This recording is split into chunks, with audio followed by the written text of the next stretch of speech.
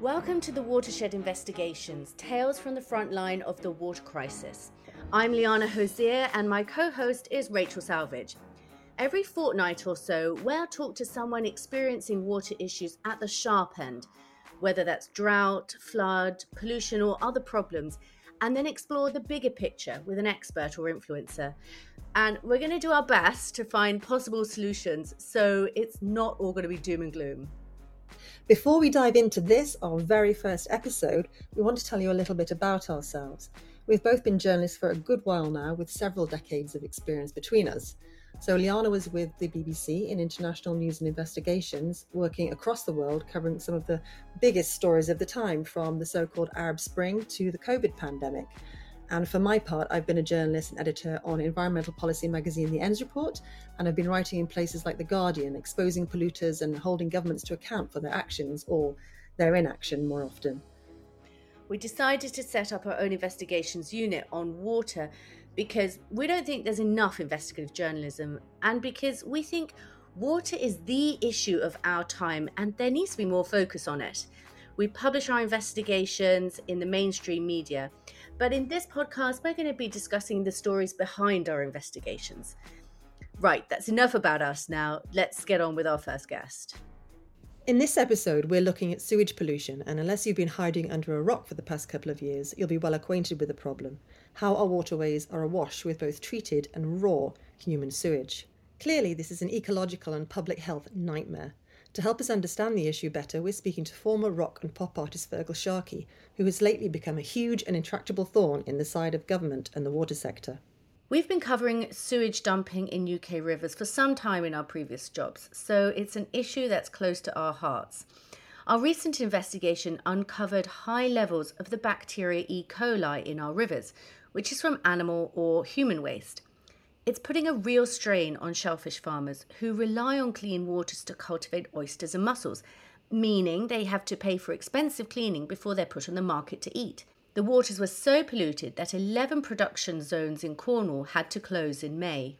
First, let's speak to Tom Howard from Richard Howard's Oysters, a family that has been cultivating oysters in Essex for generations. My family, the Howards, have been cultivating oysters here for a good 300 years, possibly more. I mean, our records go back to the 1700s. And so my fifth great-grandfather was growing oysters on the creeks, on the oyster beds that we own. We've got 15 acres. The thing that's changed is the quality of the water. So back in those days, water quality was probably really good, and then it went really bad because there was a lot of sewage going into the sea, and then new methods had to be created to make those oysters safe for people to eat. Thankfully, we're not seeing like the devastation that, say, Whitstable have been facing, or most of the South Coast. Cornwall's having a horrific time with it at the moment. Working with local authority, every month we do testing of certain shellfish harvesting areas to see the levels of E. coli in the water to ensure that those oysters are safe to harvest. We still put them through a depuration process anyway, but if there's a huge amount of E. coli in the water on the harvesting beds, we'd be shut down and we wouldn't even be allowed to harvest them. Part of my involvement with trying to combat pollution around the UK is to make sure it doesn't happen here. So last week you gave evidence at the High Court challenging the government's plans to tackle sewage pollution, which includes a deadline of all raw sewage discharges stopping by 2050. Can you tell me what the aims of the case are and what issues you have with the plans?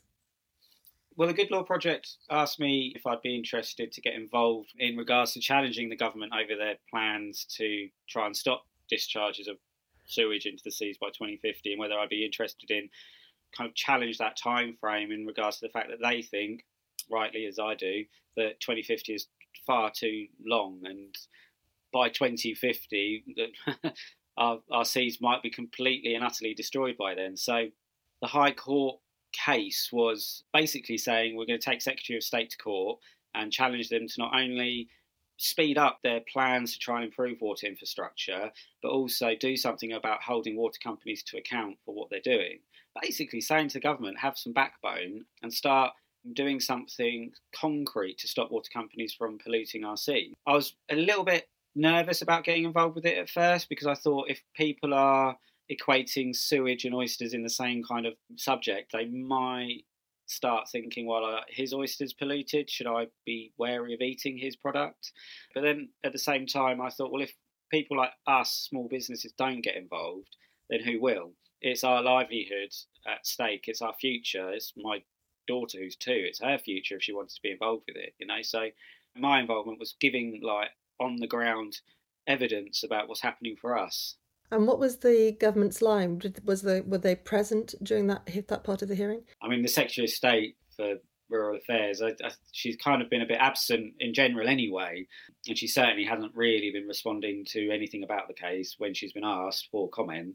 Do you have high hopes? Do you think it's going to be successful and they'll have to rewrite their plans? Even if we lose, I think it might force government to have to do something about it, because I think the biggest thing, and this is where they're most concerned, let's face it, it's not about the environment, it's about how they're doing in the polls and whether they're going to have a chance of staying in power in the next election. So I think they're seeing that there's a massive public outcry. So I think this case alone, even if we don't win, is forcing government's hand to do something, because they can see that the public have had enough. If it means we've actually forced government to change legislation, then obviously amazing. But I'm pretty cynical about much changing in regards to their approach. But if it means that at least they're scared into doing something, then that for me is a win. Well, we'll be watching the case with interest. Thank you very much for joining us.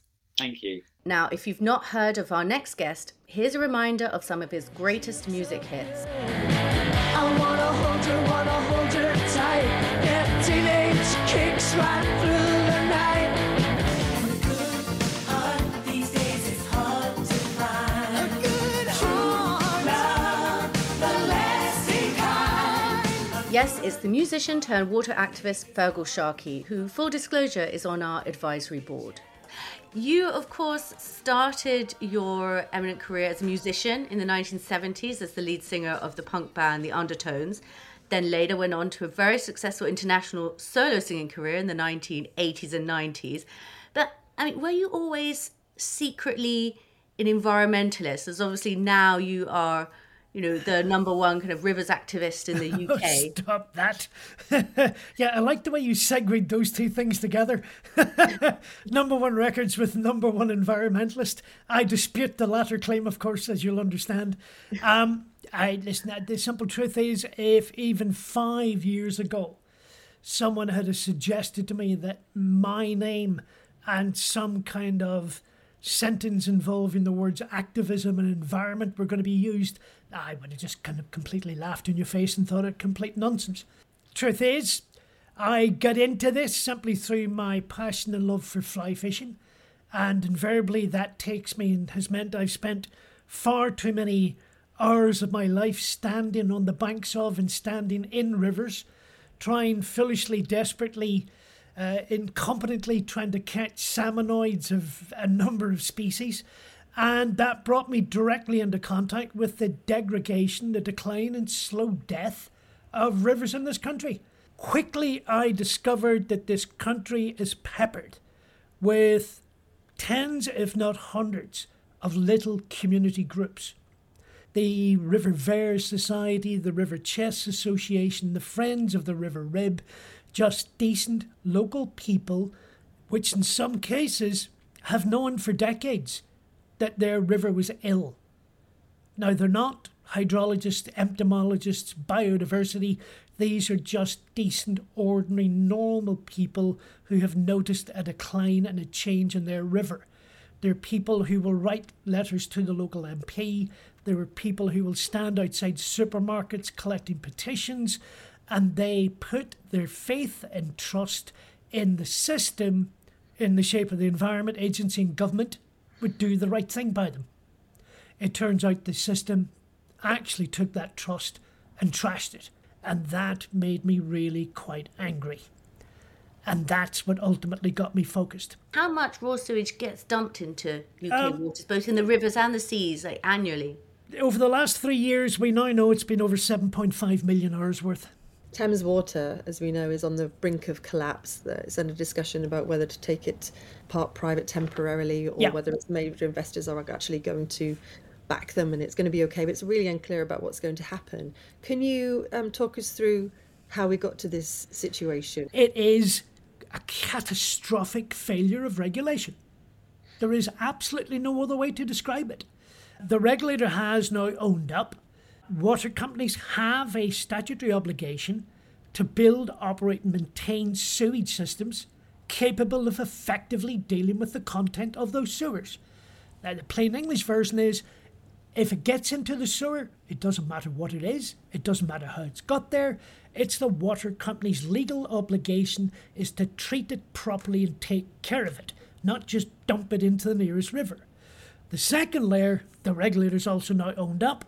We as bill payers and customers have provided the water companies with all of the money they've ever needed for 30 years to meet that legal obligation, something water companies have to certify to the regulator every single year. Well, quite clearly they weren't doing it, and the question becomes, what happened to money? Well, we know what happened to money.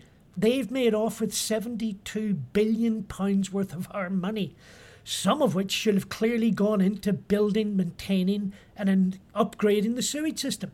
Well, it clearly hasn't happened. So that's left a situation where the infrastructure simply can't cope. They now, as we now know, on average spend somewhere in the region of about 2.6 million hours a year dumping sewage into the environment. It is fundamentally the water industry, the second largest polluter of rivers in the country. And all of that happened, and the regulators sat back knowingly, and in my opinion, willfully allowed it to happen. So if you're saying that the regulators willfully were not doing their job, is that on ministerial pressure, or why would they be happy to let the water companies get away with it? Well, you see, there's the interesting little thing that has to be untangled, because both the Environment Agency and Ofwat have to take into account the statutory guidance issued by the government. So the government does issue some set of instructions providing a steer and a sense of direction the government would like the regulatory system to take and how they would like it enforced. And my argument would be that there was an underlying direction there of deregulation and light touch regulation. Is it also the way that these regulated industries have been set up in the first place? So the financing model incentivizes the water company to take on loads of debt because the debt repayments are paid by the bill payers. Completely, but again, in the case of Thames, funnily enough, is a rather brilliant example of the whole thing. If you have a look at this nest egg and this little viper's nest of various interlocking holding companies, subsidiaries, sister, brother organisations that Thames Water has, there is 3 of them that they refer to as the regulated business. Now, that's the water company itself and a couple of little companies. Now, what the regulator agreed, clearly at some point in history, was that there was only a small corner of this quite complex corporate structure that actually Ofwat, as the regulator, had only any oversight of and therefore any control of. The rest of it is all off the balance sheet and all off outside the regulated business, and I'm using their language, and that's where all the financial engineering and all the debt and all the interest payments went on. So at some point, Ofwat, in my opinion, made a very clear conscious concession to Thames Water and its owners, Macquarie, that they actually only were allowed to regulate a small part of the overall corporate structure. The minute they did that, they just gave the whole game away. Now, people talk about Thames Water at the minute as part of its driving the collapse, being £14 billion in debt, where if you go through that structure, outside the regulated business, you will come across a company called Kemble Water Financing Limited, and if you have a look on their balance sheet, they're carrying £21.7 billion worth of debt. The whole system was a shambles. The regulator could, and I would argue actually has a legal duty to deal with it and ensure that that didn't happen. And again, in my opinion, they failed in that obligation.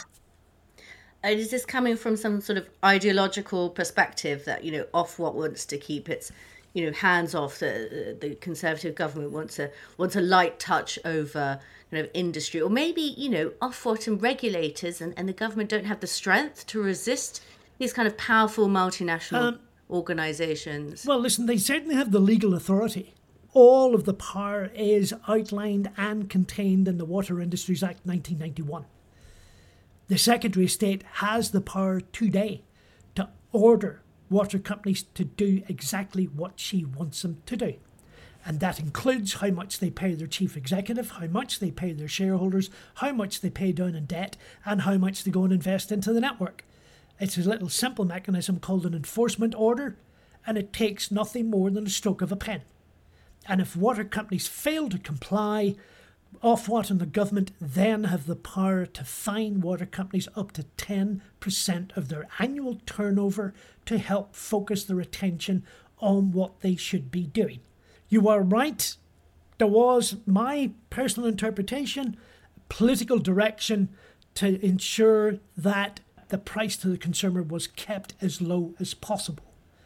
That was accelerated in 2015 when Liz Truss became Secretary of State, and that, you will remember, ran in parallel with the complete decimation of the Environment Agency's environment budget and the Environment Agency's ability to monitor water quality, to do testing, to actually have the people on the ground that could do the work, to take enforcement action and carry out their functions as a regulator. You simply cannot take 57% of a budget away from any organisation, and again, not deliberately, blatantly set out to decapitate it and cripple it. So there was, for me, a clear dogma. And particularly, going back to the water quality, I noticed the Environment Agency gave evidence to House of Lords Committee the other day, and they touched upon, as a matter of celebration, that last year they had conducted inspections on 4,000 farms. Well, I can rewind back to the same Liz Truss in 2015, boasting to MPs on the floor of the House of Commons that as the Secretary of State for the Environment, she had cut farm inspections that year by 34,000. And here we are 7 years later in the EA trying to celebrate it, that it's now gone up to just over 4,000. Well, my maths, there's another 30,000 farm inspections missing out there.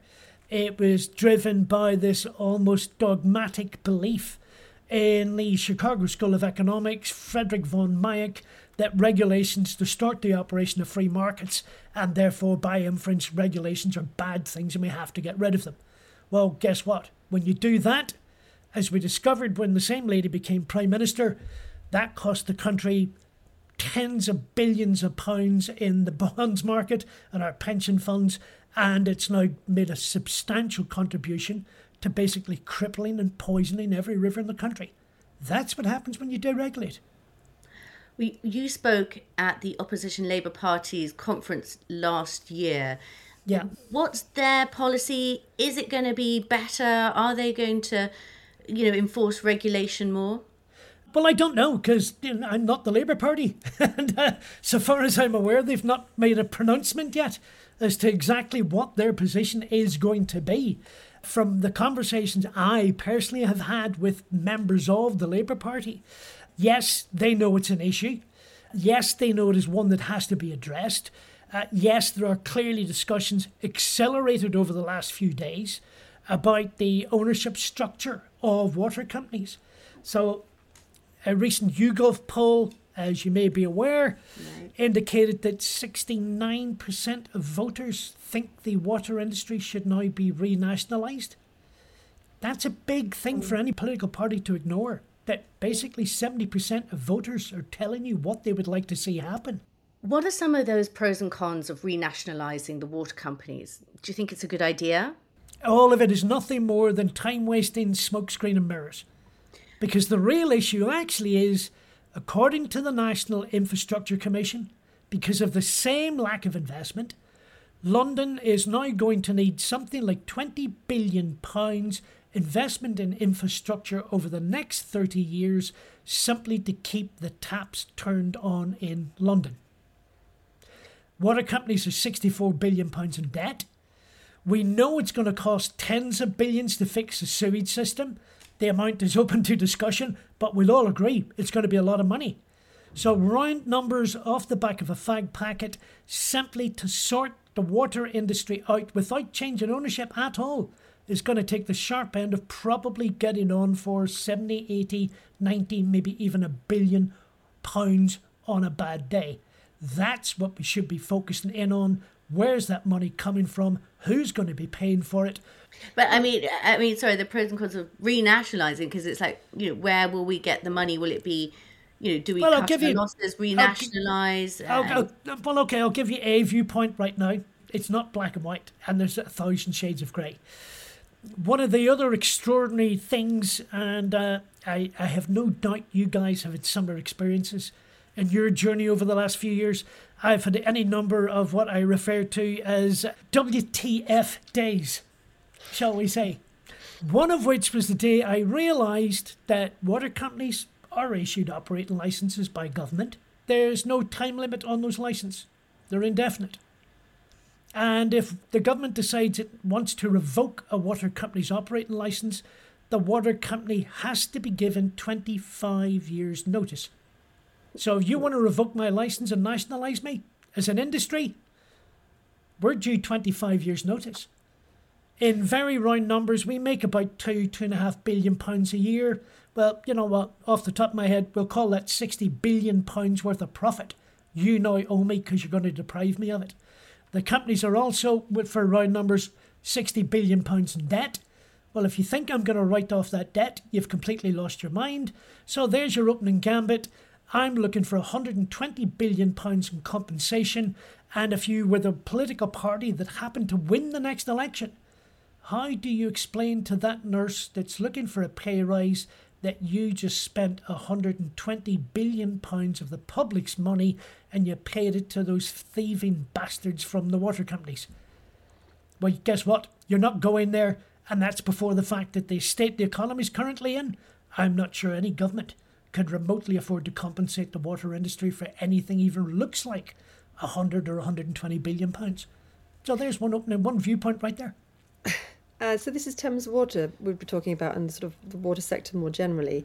Macquarie, who you mentioned earlier, has now, since about 2021, a majority stake in Southern Water. Yeah. It used to have a majority stake in Kemble, which owned Thames. Are we going to see the same thing happening to Southern Water and the rest of them? I think Southern Water already has been, was there not some discussion about another £500 million worth of equity having to be put into Southern Water? As we speak, there are 4 other companies, I believe, on Ofwat's current finance watch list that have their credit ratings been downgraded over the last 12 months. Yeah. So the truth is a systemic problem simply through the way the industry has structured itself over the last 30 years. So if anybody thinks that this discussion stops with Thames Water, they're really badly mistaken. There's at least 4 other companies involved in that, and there are a number like Southern that clearly could get themselves into some difficulty quite quickly with nothing more than another 1% rise in inflation and or interest rates. It's all over. Can't government then change the system or structure of ownership, whether that's renationalisation or something else? Because otherwise you're going to have the bill payer picking up the tab, whatever the cost. Well, Leanna, this for me is the underlying point. It's now got to the stage that the ownership structure is actually a bit of a red herring. Because regardless of what now happens, these companies are going to have a bailout of some sort.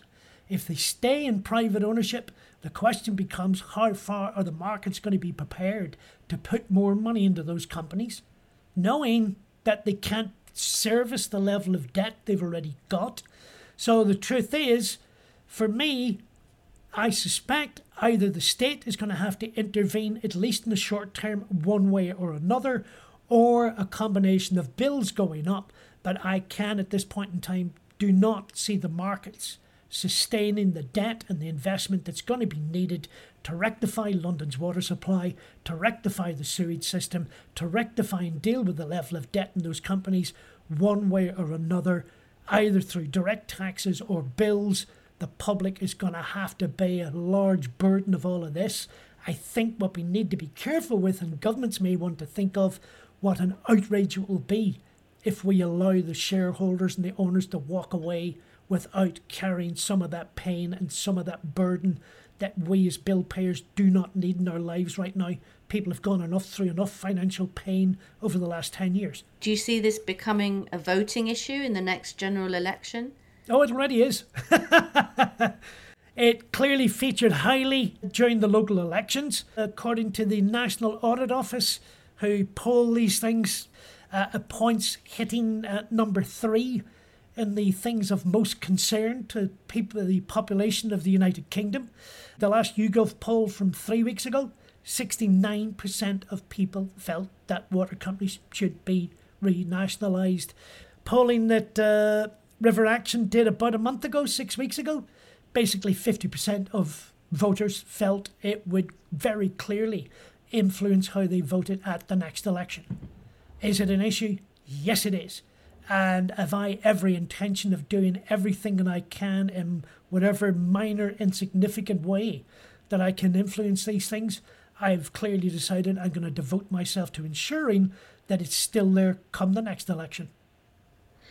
And of course, it's a bigger problem than just the water companies. I mean, you look at the record hot June that we've just had. They've been blamed for all the cases of dead fish that we're seeing across the country.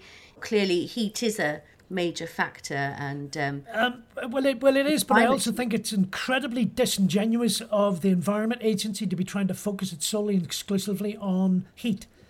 These rivers were massively stressed to begin with. It is simply a few hot days have tipped them over the edge, and they've now fallen into that abyss. That is disregarding and overlooking the 30 years of incompetence on behalf of the Environment Agency and the 70, 80, 90% of the situation that they helped create in the first place before it started getting warm in June.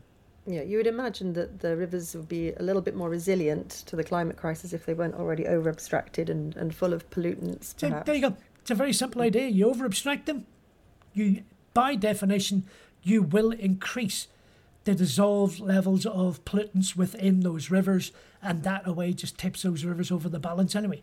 I say, so given everything that we've been talking about, it seems like a utter shambles. But what would be your message to Environment Secretary Therese Coffey? What's the one thing that you think she needs to get done, or just the general message that she needs to land in her brain and act on?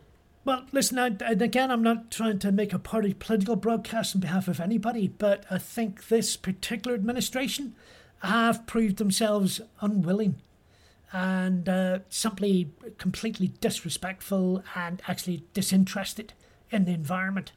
I was very taken by Zach Goldsmith's resignation letter the other day, where he was clearly quite happy to point the finger straight at the Prime Minister and his level of disinterest. So I don't think there's any point at this stage in offering any advice whatsoever to the likes of Theresa Coffey and Rishi Sunak. They don't care, so it's fine. What I would say to a new administration, should there be one, DEFRA has been historically a posting you give someone to someone who's on the way up or someone who's on the way down. I think following the next election, the scale of what DEFRA is going to have to be grappling with is going to make it one of the most significant, important jobs in Whitehall. We have London run out of water. We have every river in the country that's now polluted because of farming and the water industry. And in the middle of all of that, you have climate change to contend with, and you have two massive communities, one in the west of the country in the dairy community, who in my opinion are running unsustainable businesses. The size of dairy herds and their impact in the West Country is unsustainable. And in the east of the country, we have people growing 50% of the UK's potato crop in the driest area of the country. It is a lifestyle that is unsustainable. So you're going to have to now, from a government perspective, transition two communities, both in the west and the east of England, onto some other form of footing and some other form of industry. Otherwise, you will utterly devastate those communities over the next 10, 15, 20 years. Now tell me you want to give the job to the man or woman that's going to be overseeing all of that to somebody who basically doesn't care and they're just on their way up or on their way down. DEFRA is going to be where all the action is for the next 10 or 15 years. Yeah, there is a lot to be done. But what about the ordinary people? What can people who aren't in positions of power, who are getting very, very angry about everything that they're seeing in the news around this? What can they We do? see, I was just a bloke standing in my backyard howling at the moon at 3 o'clock in the morning and waving my fist at the stars. Everybody has a part to play and everybody can make some sort of progress, no matter how large or small. And my simple thing is, we live in a democracy. In the next 12 months, we will go through a general election. So if you were that driven and motivated, get together with a few of your neighbours. Please make sure at the local election, every single person standing as a candidate wanting to be elected in your constituency, please make sure they're all held to account, that they're all made specifically clear what you as a voter expect of them, and making sure if they are not prepared to stand up and be held accountable and resolve all of these issues, then they will never ever be elected an MP in your constituency, and you will stand outside the local supermarket and wave a fist and shout at the moon and do everything you can to make that happen. Does that involve the kind of actions that are making Just Stop Oil and Extinction Rebellion unpopular? I mean, if what you've described doesn't work, would you sort of support that kind of more extreme direct action? Well, invariably I go back to, and maybe it's my own upbringing, but I go back to a culture where my own family stood in the middle of the street in October of 1969 and got beaten over the head by the police with truncheons. I'm the wrong man to be having that conversation with. It's very simple. Most people are prepared and happy and content to sit down and have a grown-up adult conversation to outline the issues, come up with a resolution and implement it together. But I totally understand and respect when people do not get an equally grown-up sympathetic response, how they feel they have no other alternative. And I know I'm going to get emotive about it. Women in this country would not have the right to vote had that not happened, and people in the hometown where I grew up, where Catholics did not have the right to vote in the 1960s, they would not have attained that right either without taking some form of direct action. But by the way, I'm much happier just to sit down and resolve this like a bunch of grown-ups. But when you have a government where the senior Minister for the Environment has just resigned, pointing the finger at the Prime Minister, accusing him of his disinterest, well, what option do you leave people? Fergal Sharkey, thank you very much for joining us. Since recording the interview, Thames Water announced that shareholders have agreed to provide a further £750 million of equity funding. Thames Water refutes the idea that the company is on the brink of collapse. They say they're committed to improve performance and outcomes for customers, reduce leakage, and to improve river health.